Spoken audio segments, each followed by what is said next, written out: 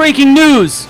Are the X-Men colluding with Russians? No. In Russia? No collusion. Right now? Shut up, fake news. Hello and welcome to episode 14 of the Mutant Musings podcast. It's September 2017, so we'll be discussing some comics and news from August 2017. Holy shit. I'm your host, Jonathan, and with me as always is the best there is at what she does, and what she does is curse a whole lot. Patty. Here's a friendly reminder that you can leave us some feedback on Geekade.com or Geekade's Facebook page, on the Facebook page 1 Million to Save Wolverine and the X-Men, or on iTunes. We appreciate you, and we want to know what you think about what we think, or just any general comments or suggestions you may have for us. And what we think is that this podcast is going to be full of bad language, possibly some naughty innuendo, Oh, there will be. and crude humor. So if you've got virgin ears, prepare them for some penetration, but be sweet and take them out someplace fancy first and get their consent. And warm them up first. You never go in dry. Give them some rubs. Yeah. Yeah, all the rubs. How you doing tonight, Patty? I'm tired. I'm tired too. We should get more Monster. Some more Monster. This episode brought to you by Monster Energy. No, that's a joke. Okay, there were a lot of comics I wanted to talk about this month. But of course, we have to kind of cut them down and limit it because I don't even want to listen to me talk for as long as we talk. So figured that we would conclude this Weapons of Mutant Destruction that's been going on in the comics. And although it's like that arc is officially ended, this overall story isn't done. But so this kind of ended in Totally Awesome Hulk number 22, which I really did like, even though I was getting really fucking tired of this Totally Awesome Hulk. I appreciated them trying to combine the names of Hulk and Wolverine, kind of like how they do with celebrity couples, and said Hulkverine. But personally, the first thing that came to my mind was Wolvergreen. But I'm thinking that sounds more like a gum or something. Well, I don't know. My OTP is Jean and Wolverine, and I'll either go with Jean-Verine or Wolverine. How about Grey Wolf? Where does the wolf come in? Because He's it's not- wolf. But who says Grey wolf? wolf. Yeah, Grey Wolf. Wolvie Jean. Whatever. It's just an OTP. No big deal. Jean wants that Wolverine. Yes, she does. And so the team kind of got into it in this issue. Mm-hmm. That Cho was just being a joy chode? killer. What? Cho was being a chode. I see what you did there. Yeah. So Weapon X wants all mutants dead, and Cho is like, no, we're not killers. And like even the fucking scientist is like, listen, Bobby Andrews, this kid that you're trying to save, he's not there anymore. Like there's just anger. And Cho was still like, Bobby, listen to me. And I'm like, yeah, he was being a whiny little bitch. Also, it was really confusing because now this group wants to go by the name Weapon X. Yeah. Even though, Weapon X is already an established name. I just feel like that's really weird, taking the name of, the people who, like, experimented on you and, like, changed you and, like, you're fighting them and you took their name. It's like Antifa taking, like, KKK or something. Like, that doesn't make any sense. Why would you want to be known or associated with this group? It just doesn't make sense to me. So it's a little confusing when I see, like, Weapon X written now.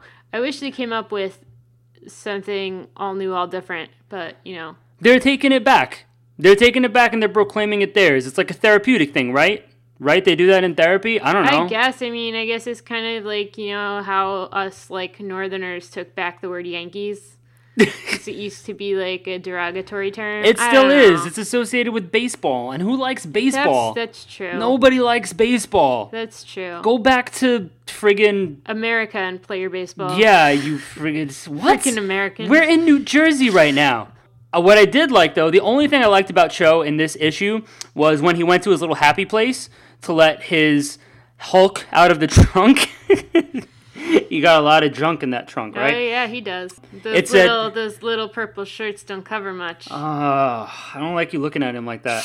It said Showtime on the license plate. Yes. I was like, I want that. I want my license plate to say Fugue Time. Because that's your name. Fug Time. Fug Time. Yeah, because when you look at it, when I typed it out, I'm like, all right, so like my last name looks like Fug, but it's Fugue, right? Like the musical thing. But it have to be F-E-W. This is stupid. Why am I... I could be Bear. Bear? Bear kind. You're one of the We Bear Bears. Yes. Which one am I? I'm the sassy one. You're the Patty Bear. The Panda, because he's vegan or vegetarian or something. You should be they should make a new one for you that's red and Patty has Bear. pointy glasses. Aw. It's the Berry Bear. Aw.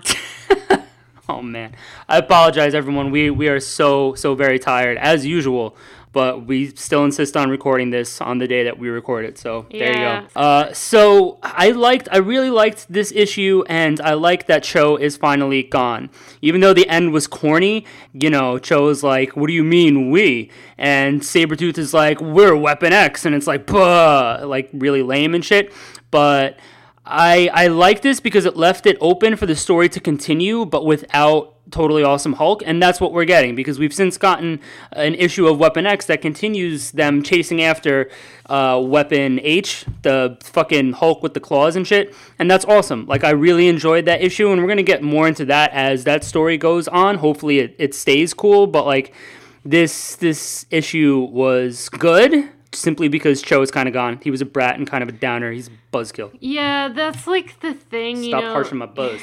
Usually when they have, I appreciate, you know, when they'll have characters who are so different in personalities interacting together, and it's interesting to see, but, you know, the 5 of them or whatever just, you know, are like killers, and, you know, Cho is just party foul every second. He's just swipe the bong out of your hands, and he's like, no more marijuana for you kids. And knocking all the drinks off the table. Yeah, just like, no, you can't have fun and kill people and drink your alcohol. You gotta be good kids. Go back to school. Puking all over the toilet. Yeah. Not even getting it in the bowl. Yeah, no. Man, this is why nobody invites him to the party. He's not totally awesome. Wait, was it in the? I don't remember if it was in this or Champions that he had to like get his Hulk on, and like he couldn't get it up. I don't know. I don't remember that. But okay, they were like trying to make him mad or whatever. But that sounds absolutely fantastic. So don't worry, guys. Even the Hulk gets ED sometimes. Yeah, that's sad. They make medication for that.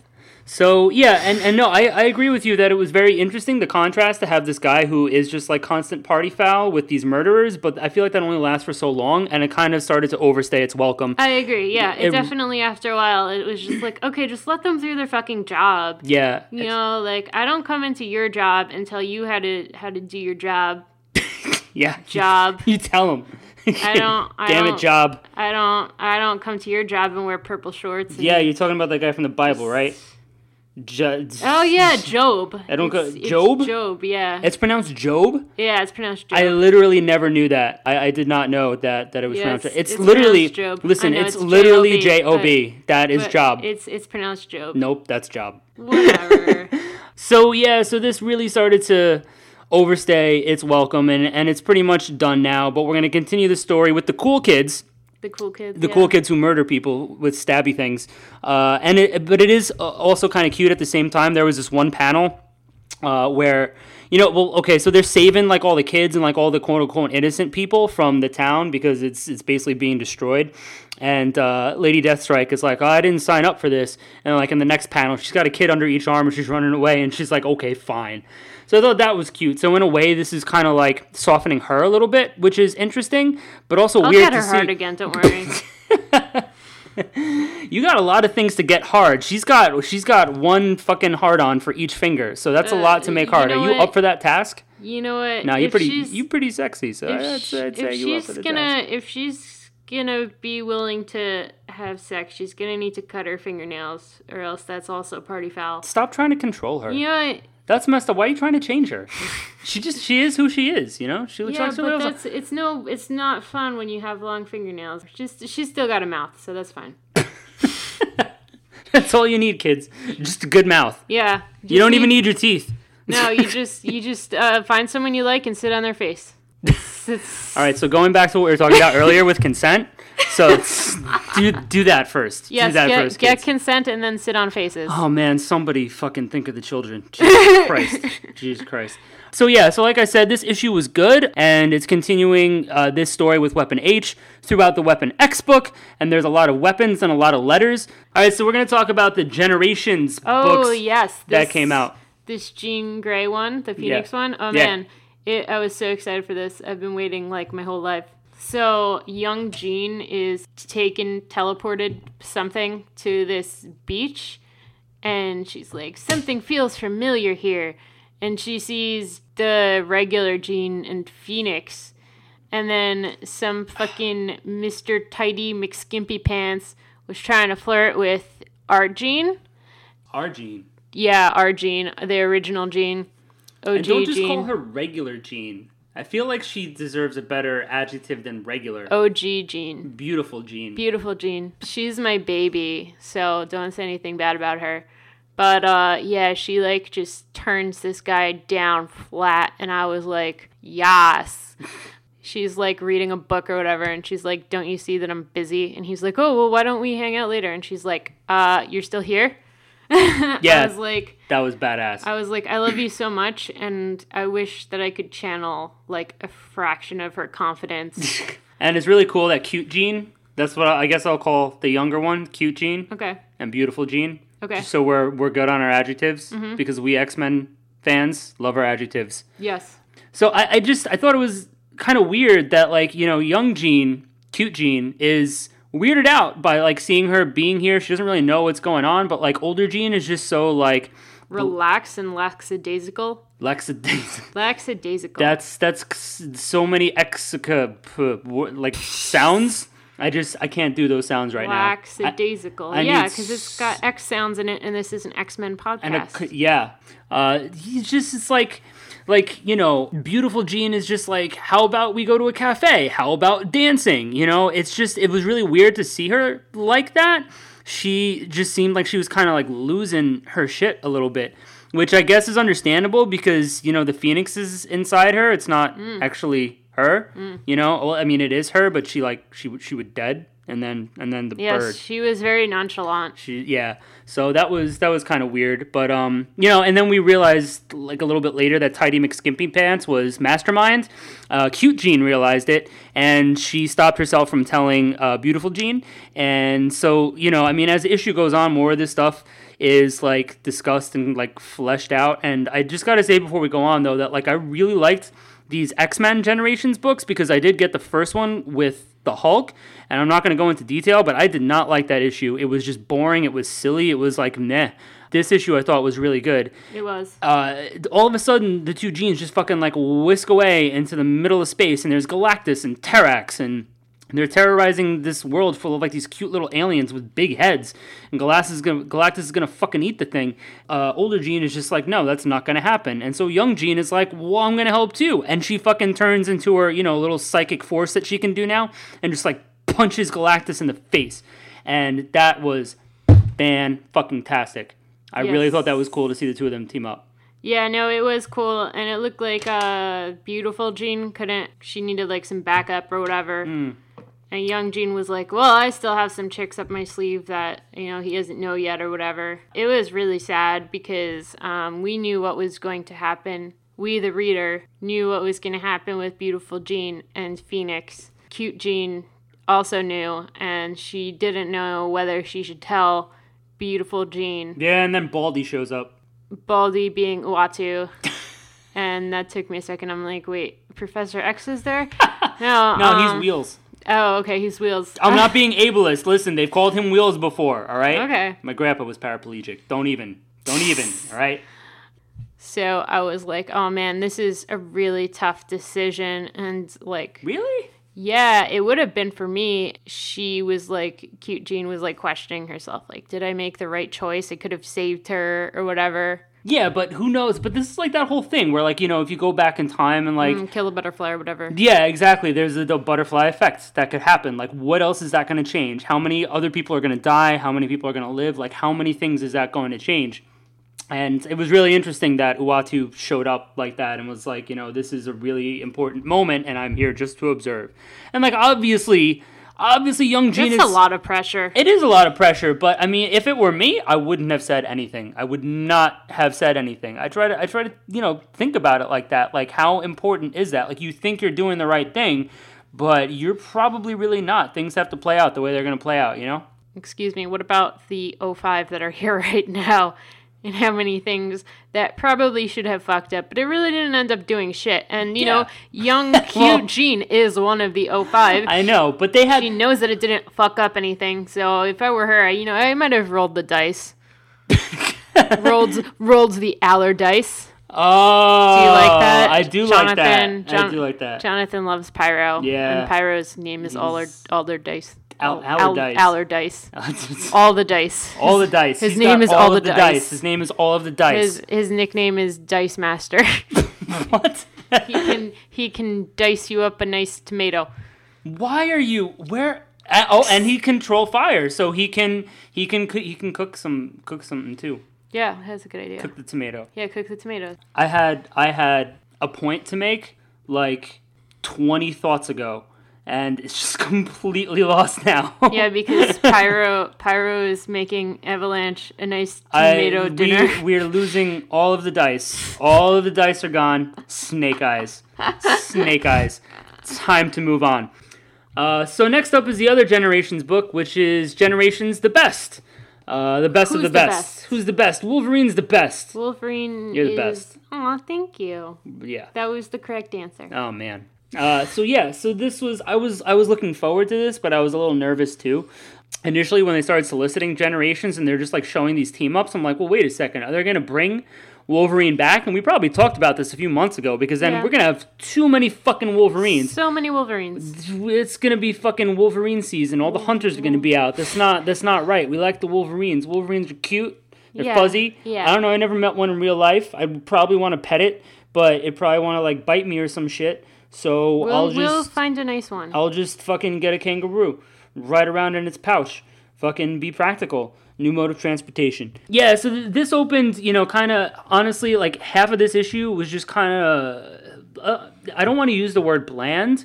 It was just kind of average. Use the word bland. It was kind of just, like, average, you know? Okay, so, like... It wasn't the best? No, it was not the best. It was the average. It was Generations the average. But by the end, it was the best.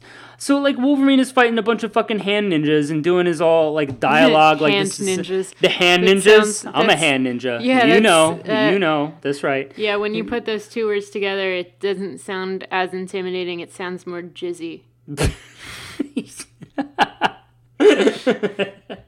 Hey, baby, you want to come over and I'll hand ninja you later? Oh, wow. That is good.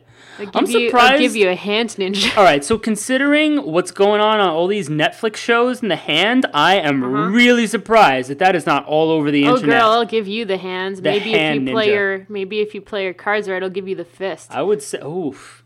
I'll give you the iron fist. The whole fist? The whole fist. The whole iron fist. But remember, kids, you gotta get consent. Start with the hand. And then lube up first, because you don't want to go in dry. Start with the hand before you go to the fist. Yes. All right. So, yeah, so this issue was kind of average. Again, just fighting like some fucking hand ninjas or whatever, but it was still, I'm still going to say it. You can giggle all you want, but it was cool seeing Laura just show up and, you know, Wolverine recognizes her like, this one is like me. I don't know. I was thinking about the time that they actually first met. And, you know, she got the claws out or whatever, and Wolverine thinks he's got the advantage. And then she kicks him in the face with her fucking foot claw. And just fucking splits his face right down the middle. That was amazing. So they kind of introduce themselves to each other, and they kind of go try to get to the bottom of this situation because Wolverine's adopted daughter has been, like, kidnapped. You know, so they find this guy and get information from him, and they got to get to the airport. You know, but, like, up until this point, it was just, like, run-of-the-mill, okay, issue. And, like, all right, Logan's dead, and he's teaming up with Laura. They're both Wolverines. Oh, my God. But then they get into the plane, and, you know, Sabretooth is there. And I just don't understand why they didn't, like, smell him first. You know, it kind of, like, caught him. They were caught by surprise by Sabretooth. Like, I really feel like once they got even near the plane, they would have smelled him because they both know who he is. But, and this is where it started to get real badass, is when Laura jumps on him and she's got the claws inside of him and they go out of the plane and hit the ground. And, like, she's all beaten up and shit, but she's, like, laughing and he doesn't know what she's laughing at. And fucking Logan is just coming down right on top of him, and they just kick the shit out of him. That was really badass. That was where the issue really turned for me. And then, of course, we get to the sad stuff. So this is a point that I've brought up a lot in like normal conversation when I'm telling people about the X-Men, because that's a thing that I do, because I don't have any interests or go out to tell people what happened in my daily life. Never leave the house? I never leave the house. X-Men all the time? It's just the only reason why we would ever leave the house is to carry the X message. So, for those of you who don't normally follow our ramblings, I've read every issue of X-Men. If you take this out of context and don't read like Wolverine or like the old Weapon X books or anything like that, anytime that Sabretooth would show up in any of the X-Men books, it would feel exactly like the giant chicken from Family Guy who randomly came up and showed up and started fighting Peter, because there was no context for why Sabretooth and Wolverine were fighting all the time. They never brought it up in any X-Men books other than like the Weapon X books and Wolverine. So if you're reading it, it's just like, here's a giant chicken and Wolverine's gonna fight him for no reason. Listen. And they hate each other and we don't know why. That's exactly what it's like. I would buy the shit out of a Wolverine versus the giant chicken miniseries. I would buy the shit out of that. Listen, I used to like Family Guy and I got tired of it after time, but Peter versus the chicken, best part of any episode ever. Ever. I'm sorry. You can continue. No, I agree. That was my point. I just wanted to say that because I feel like I brought that up a lot. Somebody was like, so why do Wolverine and Sabretooth hate each other so much? And I'm like, they don't. Well, I mean, there's really no reason unless, you read the side stories. He just shows up and they start fighting. No, well, I mean, they had a history together. They knew each other when they were actually, like, younger. Yeah, but my point is that unless you read those stories, you have no context for why they're fighting. Yeah, and it's kind of weird how, like, they were originally intended to be, like, dad and son. And, like, that wasn't even brought up. But I didn't realize that actually it was Chris Claremont that was writing Iron Fist at the time, who created Sabretooth in Iron Fist number 14, and then in Iron Fist number 15, the X-Men were in that issue, and like he planted like the little seeds of it back then. Like you'd have to like really be paying attention, I guess, if you were reading back then. Like Wolverine would use the term bub, and so did Sabretooth in his first appearance said bub. And it's like those little things that you could kind of pick up on. But like you said, they never came out and just like said what the connection is until later and until like other stories. So like you didn't know. But anyway, so like the end of this issue just ended very sad with Wolverine talking to each other. And, Logan kind of realizes that Laura is actually related to him. And yeah, but it's also Akiko. No, it's not. Yeah, it is. No, it's not. Yeah, so Patty just was trying to covertly point out to me that it's Amiko and not Akiko, but that's the thing that I read, that apparently that's interchangeable for some reason, Akiko and Amiko. That's one of her like code names, it says online, which doesn't make any fucking sense. I looked up the same thing. I don't remember ever hearing her being called Akiko. Same. It was probably just a typo. Or they didn't remember what it was, and they're like, I don't know, that sounds about right. No, you're probably right about that. That's probably the reason. That's probably what they did, and then they just were like, all right, whatever. Yeah, because I knew Amiko, and I'm like reading all this Akiko, and I'm like, wait, what the fuck did I miss about Wolverine's history? So I looked it up, and it's like, oh yeah, Amiko, Akiko, same fucking thing. Tomato. Letters don't matter, words. Oh, what are words anyway? So patty, potty, same thing. So anyway... So they're talking, and Logan realizes that, like, Laura is probably related to him. I haven't seen my mother's eyes in a long time. And, Laura convinces him to go back inside and read a story to his daughter. And, Amiko. He's like, I can't wait to meet you, Laura. And she says, goodbye, Dad. Like, I really almost started to tear up. I started tearing up. It was a really touching moment. But I'll touch your moment. So is that what we're calling it now? I don't care. Oh, the moment has passed. Wait, that sounds like it's no more penis. So they make pills for that kind of thing. So yeah, and this actually turned out to be a really good issue, but both of them, both generations books for the X-Men were really good. I wish that they did more, it would have been cool. The one that I've been thinking of is like the Thunderbirds, you know what I mean? Yeah, but like John and James Proudstar. Like who would care other than like a few diehard X fans? Yeah, like me. People wouldn't care. I mean, or if they did like the Hellions and Hellion or something like that, like who gives a shit? It's the whole team of Hellions and Hellion. Yes, that's what I'm saying. Or like, I would buy that. I'd fucking buy that. Or like the Icemen and Iceman. Are they doing that? No, they're not. Damn it! Just being like, I'm gay. Oh, I'm gay too. All right. High five. They already did that, though. They already had that moment. I know. All right. So the moment has passed. All right. So moving on. Wanted to talk about Astonishing X-Men number 2 for 2 reasons, right? Get it, 2, because number 2 issue. Because it's the number 2. It's, the last new book that we got as part of Resurrection. And also, I liked this issue a lot better than the first one. I was really, really fucking disappointed with Astonishing X-Men number 1. It was stupid. But number 2 is great. First, great. Art is great. Astonishing. I love astonishing art. Love Astonishing Deodato. And there was a clue immediately about Beast not being Beast in the program of like this fake play that they're watching. You can see the cast and quotes around the BE next to the blue one. Caught that. And I knew in the last issue, like, this is obviously Mystique. Like, people, like, you must have realized that. Who is on the cover? Okay, well, again, those are things that are known to us, the reader, but not known to...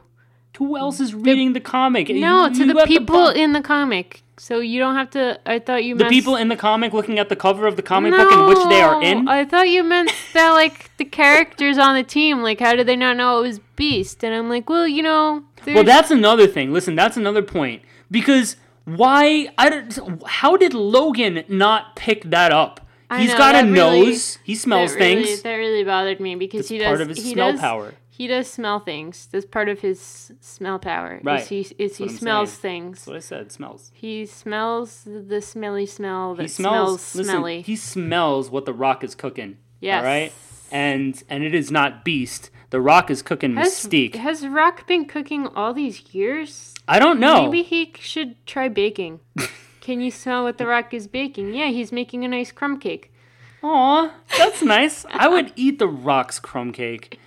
All right, now that sounded different when I was thinking it from when I said it. Yeah. If there was literally like an Entenmann's crumb cake, but it was the Rock crumb cake, I would eat that. I would not do anything sexual with the Rock's crumb cake, whatever the crumb cake might be slang for. So stop. I don't want to hear it. I'm glad that the moment has passed. I'm glad that you wouldn't have sex with either The Rock or something that he bakes. Or Entenmann's, honestly. Or Entenmann's. I don't know that dude. Yeah. He's probably dead anyway, right? Probably, yeah. Right. So we see Xavier at the end of the last issue, and he's still here, but it's like really weird, this like dialogue that he and the Shadow King are having back and forth. Now Xavier is chained up, but he's still acting like he's okay with this, like playing this little game. I did like the play though. The play was really cute. First having all the Madroxes, like, all right, so that's multiple man. Like we saw that solicitation months ago, and we knew that something more must have been going on. But like the little cutesy moments between Colossus and Shadowcat and how they're changing to like Gambit and Rogue and then like Colossus and Rogue and like that was all really fucking cute. And then, fucking Xavier, I guess maybe he was trying to help the X-Men is what it seemed like. This is a game of chess that he and the Shadow King are playing. It was really, really weird. And then we find out like, oh yeah, this is Mystique. And apparently Gambit had sex with 2 Mystiques. Did you catch that when she was like, you remember those 2 ladies in like Phoenix or whatever? Okay, no, I didn't pick up on that. Yeah. Gambit and Mystique had sex. But he had sex with like 2 Mystiques. Gambit's had sex with everyone, so what difference does it make? I mean, he's probably got crabs. So, like, whatever, And, I just hope that, that he gets tested And that he uses protection. I mean, but, his gloves have holes in them, so... That's true. That's really not good enough for nectar. You don't want holes in them, because that's how you get the crabs. You don't want holes in your gloves. That is how you get the crabs. And the babies. You don't want the babies or the crabs. You don't want the baby crabs. Or the baby crabs, especially the baby crabs. Those are hard to get rid of. But it was kind of lame how Phantom X just figured out this was all a game and that somebody was trying to help them. Like, all right, I guess. But, like, where does that come from? Like, how did he just magically guess that there was somebody on their side trying to help them? So I smelled a plot hole there. I smelled what the plot hole was cooking, not what the rock hole was cooking. I don't want you to smell other holes. Anyway, though, like, as many, like, little gripes that I have, this issue was a lot better than the first. The dialogue was really not corny. It was a lot better. The story was more interesting. I'm curious to see what Xavier's angle is in all this. The stakes here felt real. He's an asshole. Those are his... He is an asshole, but, like... Those are his angles. But there's, like... All right, and we're going to get to this piece of news a little bit later on, but, like, we see him... You're a piece of news. I am a piece of news. But, he's with the team on, like, a solicitation for a future issue. So, I mean, he is an asshole, but, like, he's their asshole, you know what I mean? Anyway, so this was good, and I'm curious to see where this is going to go. And... the last book we're going to talk about is X-Men Gold number 10, which I did not like. But I want to start off by saying it's not that I don't like this series as a whole. I know a lot of people are really loving X-Men Gold.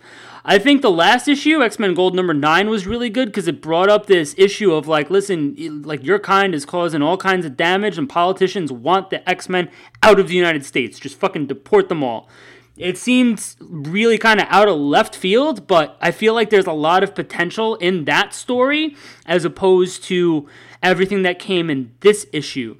And just to go through this really quick, so we have this uncle. We're going to Russia. Okay. Some magic brought Omega Red back to life. Okay. But he's vulnerable. Okay. And then Uncle's... the Colossus uncle tricked them? Okay. And then magic is whisked away somehow, and this lame mobster magic is stronger than her mutant power, and now Omega Red has her. She's in danger. Okay. It was just like, there was no stakes anywhere in here. There was nothing leading into the next action. It was just like, believe that this is happening. Believe that this is happening. And it was just all, like, just ridiculous. Rushed? It was rushed, yeah. There were no stakes in any of it. I didn't feel like I cared about anything that was happening, and all of it was so unfucking believable.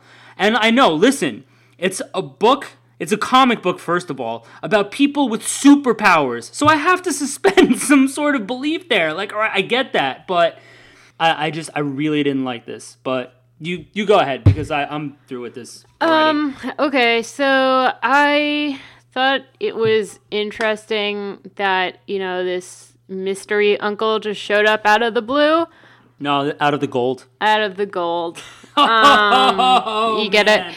I don't really buy that he's their uncle. Maybe he is. But, I mean, he gave a reason for why, he hasn't shown himself. Right. In all these years, and Colossus mentioned that he did remember his dad having a brother. Yeah, so it sounds believable. Yeah, so that's, like, plausible. I do agree that this story was rushed, but I do love Omega Red. So it seems like he's really reliant on, like, his vampiric powers, that he has to, like, steal life from people in order to keep living himself. And that's why they probably got magic, because that will probably help him more. But it sounds like he still has, like, some kind of deadline that he can only stay alive for a certain amount of time unless something happens. So, I don't know. I feel like that would be interesting to see. I enjoyed this book. They did get the X-Men to leave the U.S., at least for a little bit. Now they're in Russia. There you go. Oh, there's your collusion. There's your Russian collusion. Also, another point which was brought up recently was this thing between Kitty and Peter. Oh, stop it. I hate it. It's so stupid. No, okay, so, like, I did like them together. Their timing was always off. I don't know if they're doing this because it's, like, one of those, like, Ross and Rachel type of things where, like, they don't really belong together, but people want them together. So that's why they're doing this. I don't know if it's that, like, some sort of nostalgia about the ship, or, like, and that's fine, but, like, that's a good point. I feel like it's really weird. Like, you know, they haven't been together in such a long time, and it feels really weird and rushed. And I know, like, when couples get together, sometimes they just count the time that they've been dating since they stopped dating. So maybe it's like, okay, so we've already been together for like 5 years, so let's just continue from there. I don't know, but the whole thing does seem a little rushed. But, you know, maybe that's because they've had a relationship prior. Yeah, but they just, I mean, and especially Shadowcat seemed so against them being together again. And with, you know, and I'm fine with that. That's the thing, is that they've been down this road before, and it's not that, like, I would never want to see them together again. It just all feels too easy. It really does. Shadowcat's... You feel too easy. Thank you. Shadowcat's got a lot going on right now. She's leading this fucking team of the X-Men. Like, she is in charge in Central Park with, like, and now we've got politicians that want mutants out of the United States, and Peter just, like, gives her, like, the cutesy little fucking puppy dog eyes in one issue, and all of a sudden, boom, we're back to where we were. She's back to his face. Yeah, like, I don't like that. But it was a good point, what you said. It's like, okay, well, maybe this writer, Guggenheim, wanted to see them back together, so that's what he's doing now, and that's just it. It's just what people want to see, and it doesn't feel natural. That's why I don't like that. Anyway, I do like Omega Red, too, and I want to see more from him. I just hope that, you know, I can actually feel like there's some dramatic tension, maybe, in the next issue. You know what I would like to see? I would like to see Omega Red, Monet face off, because they kind of got like the same thing going on. That's actually awesome. Yeah. I wonder how that would work out. But Monet's got like more powers than he does, and especially now, if he's in a weakened state, she would fuck him up. But I don't know, if he gets back to his original power, that would be an interesting fight. Yeah, and you know, whoever the winner would be, you know, would take all the spoils. Like, literally would take the other one's life and then just have, like, all this ridiculous fucking power. All the mouth hands. All the mouth hands and all the whips. All the mouth hands and whips. Yes. Whoever wins this fight is going to be one kinky motherfucker. All right. So, did you think that the X-Men Generations books were on fire? Or that they were just grasping at claws? Do you think Charles Xavier seems like a shadow of his former self? You think about that while we take a quick break.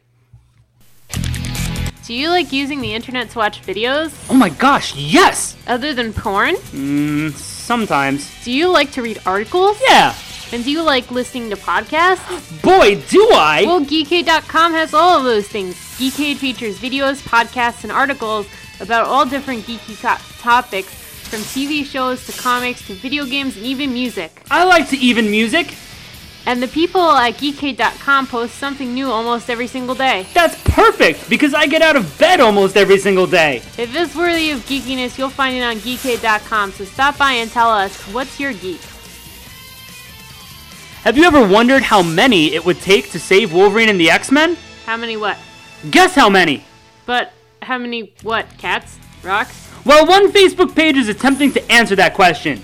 I've got your answer. Wolverine's dead and the X-Men live in fucking Central Park. 1 Million to Save Wolverine and the X-Men is a Facebook page dedicated to some of the coolest stuff X-Men fans have to offer. Their money? There's news, tough trivia, merchandise, and a mutant of the day every single day. That doesn't sound like money. Check out 1 Million to Save Wolverine and the X-Men on Facebook today. Give me money. Alright everyone, so for this month's Mutant Memories, so much I picked, I've gotten well past this issue, but I decided to pick this one because I really loved it, and I had never read it before. X-Men number 64, which came out in January of 1970, and this was written by Roy Thomas and art by Don Heck, and this was the first appearance of Sunfire. I have always loved Sunfire. Not that I've read every issue he's been in, but every time I read him, he's angry. He's angry about something. Angry Japanese man. And then there's the fucking AOA version of him, which is just looks amazing. Angry Japanese man. Yeah, and he's fucking awesome. And to be honest, I mean, a lot of these old issues of X-Men, like we all know, were not very good. No. Except for the art of Neil Adams. That man was a fucking amazing artist, and I don't care how crappy the dialogue or story was or whatever, but he was amazing on art. But he didn't do this one, unfortunately, but still, I have to say, Sunfire's original costume even looked fucking awesome. It just fits perfectly. So, like, the X-Men get this read of, like, this really powerful mutant nearby, and Sunfire is destroying a monument when the UN delegate from Japan is addressing a crowd. And just, like, immediately, this dude is angry, and he's angry at the United States. And, Same. like, you know, and this came out in 1970, so, like, you know, Hiroshima was relatively, considering, relatively recent, considering how many years have gone by now. And so we get, like, the backstory on Sunfire and his hatred of the United States. And his mom, you know, was sick because of the Hiroshima bombing, gave birth to him. She died during childbirth. So his uncle helped raise him and suspected that he was a mutant, indoctrinated him with hate against the United States, and just fucking the dude just got so much hatred. And it was really interesting to read this. And then, you know, we realized that this UN delegate from Japan who was dedicating the monument that Shiro destroyed is Shiro's dad. And, like, Dad's trying to smack some sense into him, but Shiro won't listen. And it was just really awesome to see Sunfire single-handedly take on some of the X-Men. Like, he burned the shit out of Beast where he couldn't fight anymore. Round 2 of the fight, he burned Warren's wings and, like, took out Iceman by, you know, basically melting him. And Iceman couldn't fight anymore because of all the steam. And then this was funny, and I always thought this was funny too. Maybe you have some thoughts on this. Why did they, like, I know Cyclops is powerful, you know, the beams coming out of his face, but why were they always saying back in the day that Cyclops is the most powerful one? Where, like, if you stop and think about it for more than 10 seconds, it's clear that he's not. Okay, so I thought this was interesting too, and it was a point that was brought up in... It was either the Generation Phoenix book or a recent issue of Jean Grey where beautiful Jean was talking to cute Jean and saying that you were just, like, acting like back in the day, and, like, you know, your teammates thought of you as, like, either like a sex panther or like or some weakling or some cute girl, and you, like, you know, tried to, like, rein in your powers so nobody knew how powerful you were, but you were always the strongest. I don't know if it was, like, you know, the writing at the time that, like, it had to be, like, a guy who was the strongest and, like, in charge. Yeah, when that's true. I started reading the X-Men books from the beginning not too long before I met Jonathan, maybe like 5 months or something. I mentioned that to him. I always thought that Cyclops was relatively weak because he never, like, used his power or, like, his full power or whatever, and it just felt like he wasn't as strong as, like, Iceman or Jean. And I'm like, you know, he's never, like, broken anything or, like, killed anybody. So, like, I don't feel like he's, like, as powerful as they're making him out to be. But anytime they get a chance to, they always mention that he's the strongest one. Yeah, it was weird because every once in a while, like, that would come up, like, the most powerful of the X-Men. And, like, I read, like, a bunch of, like, the oldest X-Men comics, like, you know, the first 10 or whatever, when I was little. And I didn't revisit that very often, but that wasn't something that I ever remembered. In a way, it sort of makes sense, but at the same time, it doesn't. Like, all right, so Cyclops is powerful. Those beams are really strong and forceful. And I guess I get it that, you know, Iceman, like, they were still developing him as writers were trying to figure it out too. Like, he was basically Snowman in the beginning, and then it was in, like, issue 8 or 9 or something where he was actually turned into an Iceman. But he definitely had, like, a lot of potential. And Jean, too, I feel like they just, like, nerfed her so much. They didn't want to use that potential, maybe because, like you said, they were males, and they were writing it as, like, oh, the male's got to be the strongest. Because it wasn't going to be Warren, and it wasn't going to be Hank either. No. But that's the thing that, you know, we kind of got off on a side tangent here. But that's what I wanted to get to in this issue, because he took these 3 other, you know, X-Men out really easily. So then it comes down to Scott and Jean to take out Sunfire. So Jean lifts Cyclops onto the top of, like, the Capitol building to fucking face him head on. You've got a dude who can fly and shoot fucking, like, fiery radiation out of his body, and this one dude has, like, beams coming out of his eyes. And, you know, it was cool to see them, you know, kind of, like, match almost sort of, like, evenly, but it didn't matter because, you know, Shiro's dad and uncle come to the top of the Capitol building, and the fucking uncle, like, shoots the dad off, and then he dies. and Shiro didn't want his dad to die. He goes down there and he's like laying next to his dying body and just like fucking crying. And it sounds kind of silly. I would definitely recommend that if for anybody who hasn't read it before, go back and take a look at this. The writing was not bad considering the other issues around it. And the art was okay. You know, I wish Neil Adams had done this one. But then again, Don Heck came up with a cool design for Sunfire, which they've mostly kept since then, except for obviously the AOA version. I like this issue. Yeah, no, I really liked this issue the first time I read it, and the second time that I read it. Yeah. Because I started rereading the comics with Jonathan too, so that I could like talk to him about it. But I've been very distracted with Persona lately, so I haven't been reading comics too much. But yeah, no, I thought it was really interesting because, you know, assume that Shiro is older. But yeah, no, he was definitely older than the X-Men. It could have happened, you know, in his lifetime, or like, you know, the day he was born, even say. Yeah. I think stories like that are really interesting, and I hope they do something like that, you know, reflects the current political climate, other than, you know, just like, fucking communism is bad.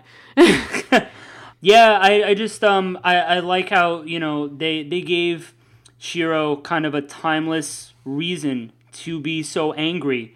I kind of, you know... I could totally understand where he's coming from. And I do not blame him at all for hating America. No, absolutely.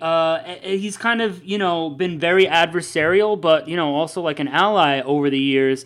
I kind of wish he would get more play regularly. Yeah. But, you know, we'll see what happens. So moving on, one thing that I did want to have a brief discussion about was what happened in X-Men Blue #9, primarily with Emma. I loved this issue. The fight between Havoc and Polaris, Jean and Jimmy taking on guards, like, this was, you know, this was fine. Writing, art, everything, but I've got to come back to the point of Emma Frost, and hopefully this can be it for a while, because I don't think anything new is going to happen with her. And she basically just had a breakdown in this issue, and it was really fucking weird to see Emma mind-controlling young Scott and just being like, you know, he's going to be... He's going to, like, save mutants. He's going to be what I need him to be. It's just, like, it's perverted, first of all. But that's not even, like, the main point. It's just, like, this really strong woman. Like, I get that she lost somebody she loved and she fought beside. But it's like she can't keep it even remotely together after she loses him. You know what I mean? Like, no, I understand, though. I understand her... like she's coming from. And like, listen, that's the thing. I get that too, but she had history before this. I know she's always been very cold and calculating.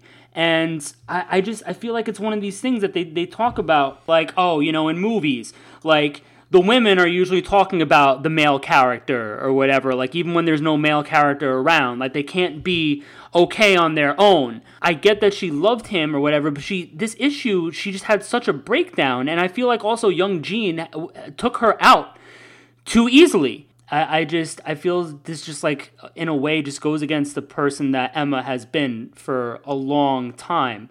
And then, like, at the end, there's Miss Sinister and there's Bastion, and I'm like, all right, well, after all this, like, I don't even really care. It's just rough reading her like this, you know? Like, it's just been kind of dragging out for a while now, and I want to move past this already, but... No, I mean, I totally understand where she's coming from. I mean, even after he first died and she was, like, throwing herself off that mountain... and turning into the diamond form at, like, the last second. Yeah. Like, this woman has been through a lot, and, you know, she was, like, really looking at Cyclops as, like, her future, and now I feel like maybe she feels like she has nothing to live for anymore. I don't know. I mean, I would probably be a fucking wreck, too. And I don't know if it's, like, you know, necessarily, like, sexist or anything. I mean, I could see Scott doing the same thing if he lost Emma. And, I mean, you know how many times fucking Wolverine's lost his shit over Jean. Or any of the other women he's been with who've died. Yeah, I wasn't saying that, like, oh, Cullen Bunn is being sexist. No, I understand. I feel like I'm just not satisfied with the way this has been going with her. At the same time, I sort of get it.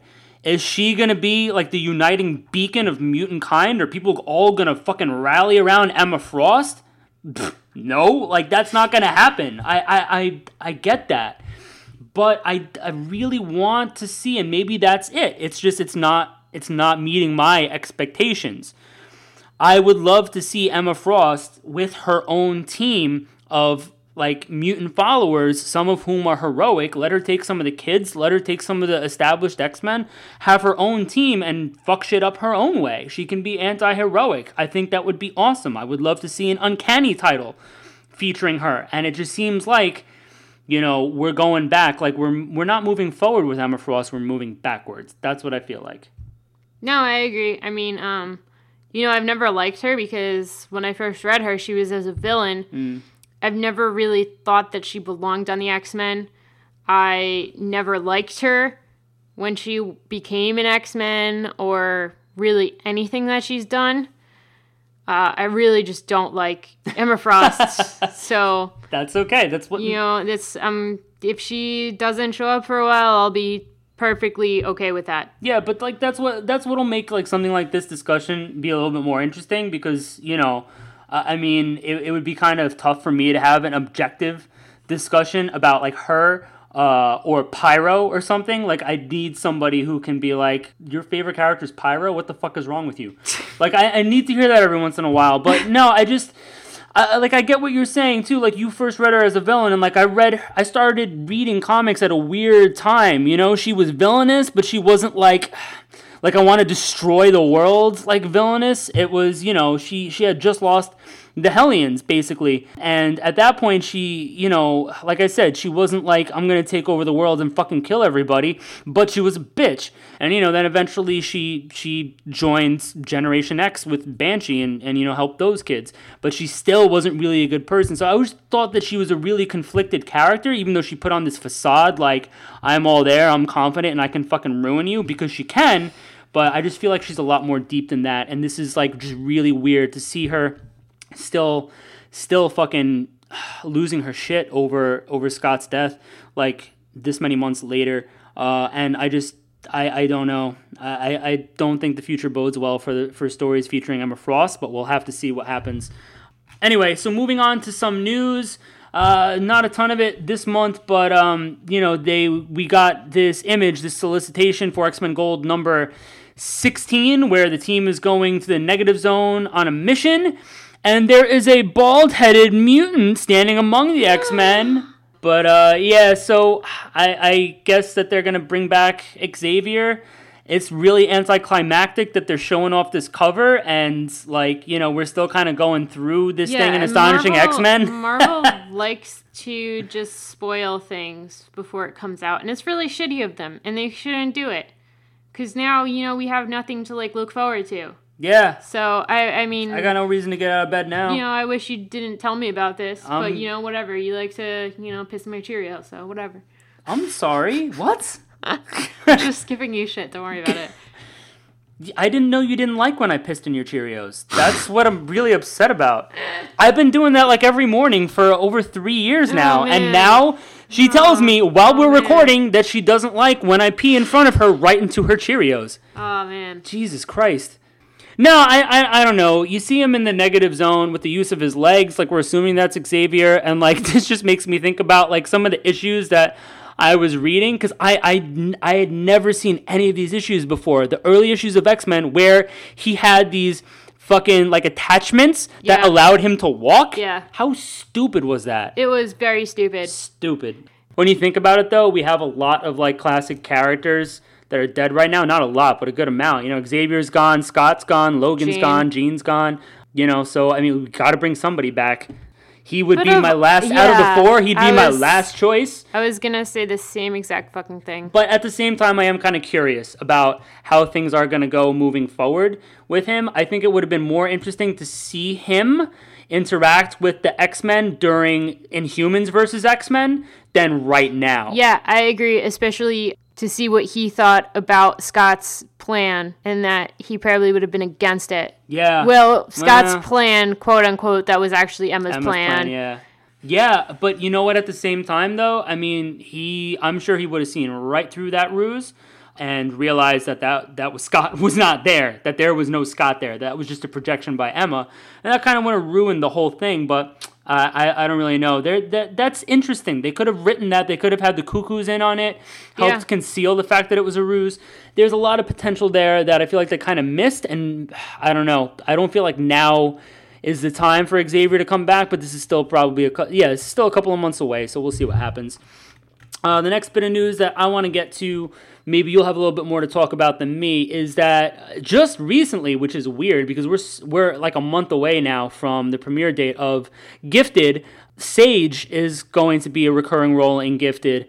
I looked it up on IMDb, and she's going to be in 3 episodes. So this actress, Haley Lovett, who played the original Wasp in the Ant-Man movie, so it was a very small role, she's playing Sage. I guess she revealed it through her Instagram or whatever. The picture was taken of her and the actor who's playing Thunderbird on set. So I don't really know how I feel about this because I've read a bunch of issues that had Sage in it, but I mean this was like the early 2000s, late 90s. She was a thing going on in the books, and that was a particular time that I wasn't reading it, and I've just gone back and read some of those issues. So I don't know. What do you think about Sage and the character being in this?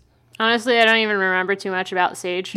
She was at all. I didn't really care about her or for her, so I could take her or leave her. If this actress ruins her, it's gonna be no sweat off my dick. That's all I have to say about it. I don't really care. Yeah, the moment has passed on that one. Anyway, I don't really know. I mean, she's got like psychic based powers. I know that like she was a mole in like the Hellfire Club for a while. I don't think like they're gonna have the Hellfire Club in this show though. So I don't know how they're gonna tie that in, but it's a thing that's happening. So there you go.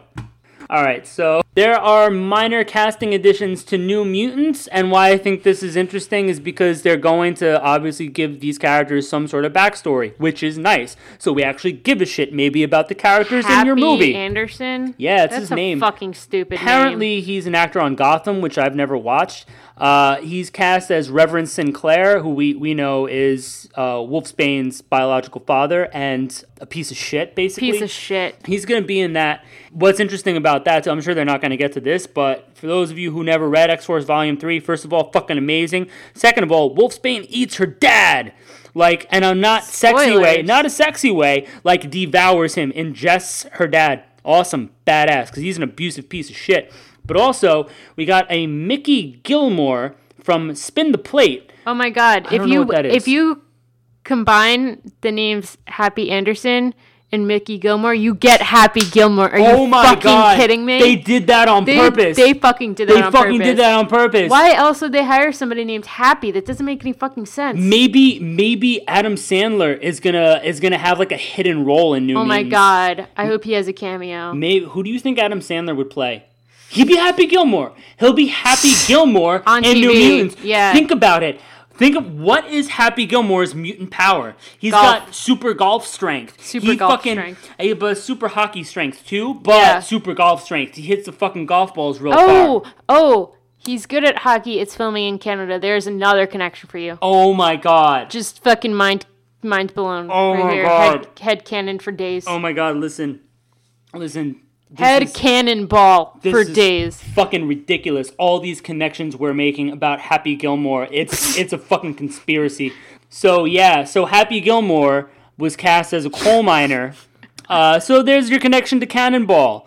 So moving on, minor casting additions in Dark Phoenix. There's something here about a role where the pseudonym is Luna, and that there's rumors about it being like Celine or Lorelei or Layla Miller. I don't care about any of that. What I care about is that Toad and Ink are coming back. So the actors who played those two characters in X-Men Days of Future Past are reprising their roles in X-Men Dark Phoenix. I like Toad and I like Ink. Even though they were so very briefly in Days of Future Past, they're coming back. Okay. All right. Okay. All right, they're coming back. And the last piece of news that I want to touch on, because a lot of people are freaking the fuck out over this, and I don't necessarily think it's that bad. Dark Phoenix is not going to really be in space, apparently. Simon Kinberg said he needed to find a way to ground the movie so it's not too intergalactic. But that doesn't mean that it's not in space. It says it's not too much in space. Right. But the thing is like, Dark Phoenix, like the whole is in Phoenix. Space. Right. And this really isn't going to have much to do with space. I'm not really looking forward to this movie too much because I don't think it's going to be very good. But it's not. I see how they can make this work on Earth. Like, if the Phoenix is not this aspect of Jean's personality, which they've tried to make it, and it's like this intergalactic entity, aliens like the Shi'ar could be chasing it through space and come to Earth to find it. And most of the set pieces can be done on Earth. Like, it's not really that hard to do. People are flipping out over this and saying, like, this movie is going to fail because of this. It's going to fail because it sounds stupid. It may fail for many reasons, but I don't feel like that this is the reason why it may fail. I really don't think it's that big of a deal. I don't have high hopes for this movie. Obviously, Patty hasn't either, and, like, that's fine. Eventually, maybe the rights will go back to Marvel, and then maybe we'll start getting some better X-Men movies. Or at least consistently better X-Men movies instead of once every decade. So, there you go. That'll do it for this month's episode of Mutant Musings. Thanks for joining us. And don't forget to leave us a comment on 1 Million to Save Wolverine and the X-Men on Facebook or Geekade.com. Did you ever read Sunfire's first appearance? And if so, what did you think about it? Do any of you care about Toad or Ink? God, I hope somebody does. I want to know if anyone else in the world cares about them. Join us next month when we'll be catching up on Weapon X, Old Man Logan, Cable, and whatever else we feel like talking about, because we're strong, independent nerds who don't need to answer to no man. And until next time, Sunfire was right, even though he was probably drunk and setting shit on fire. Bye!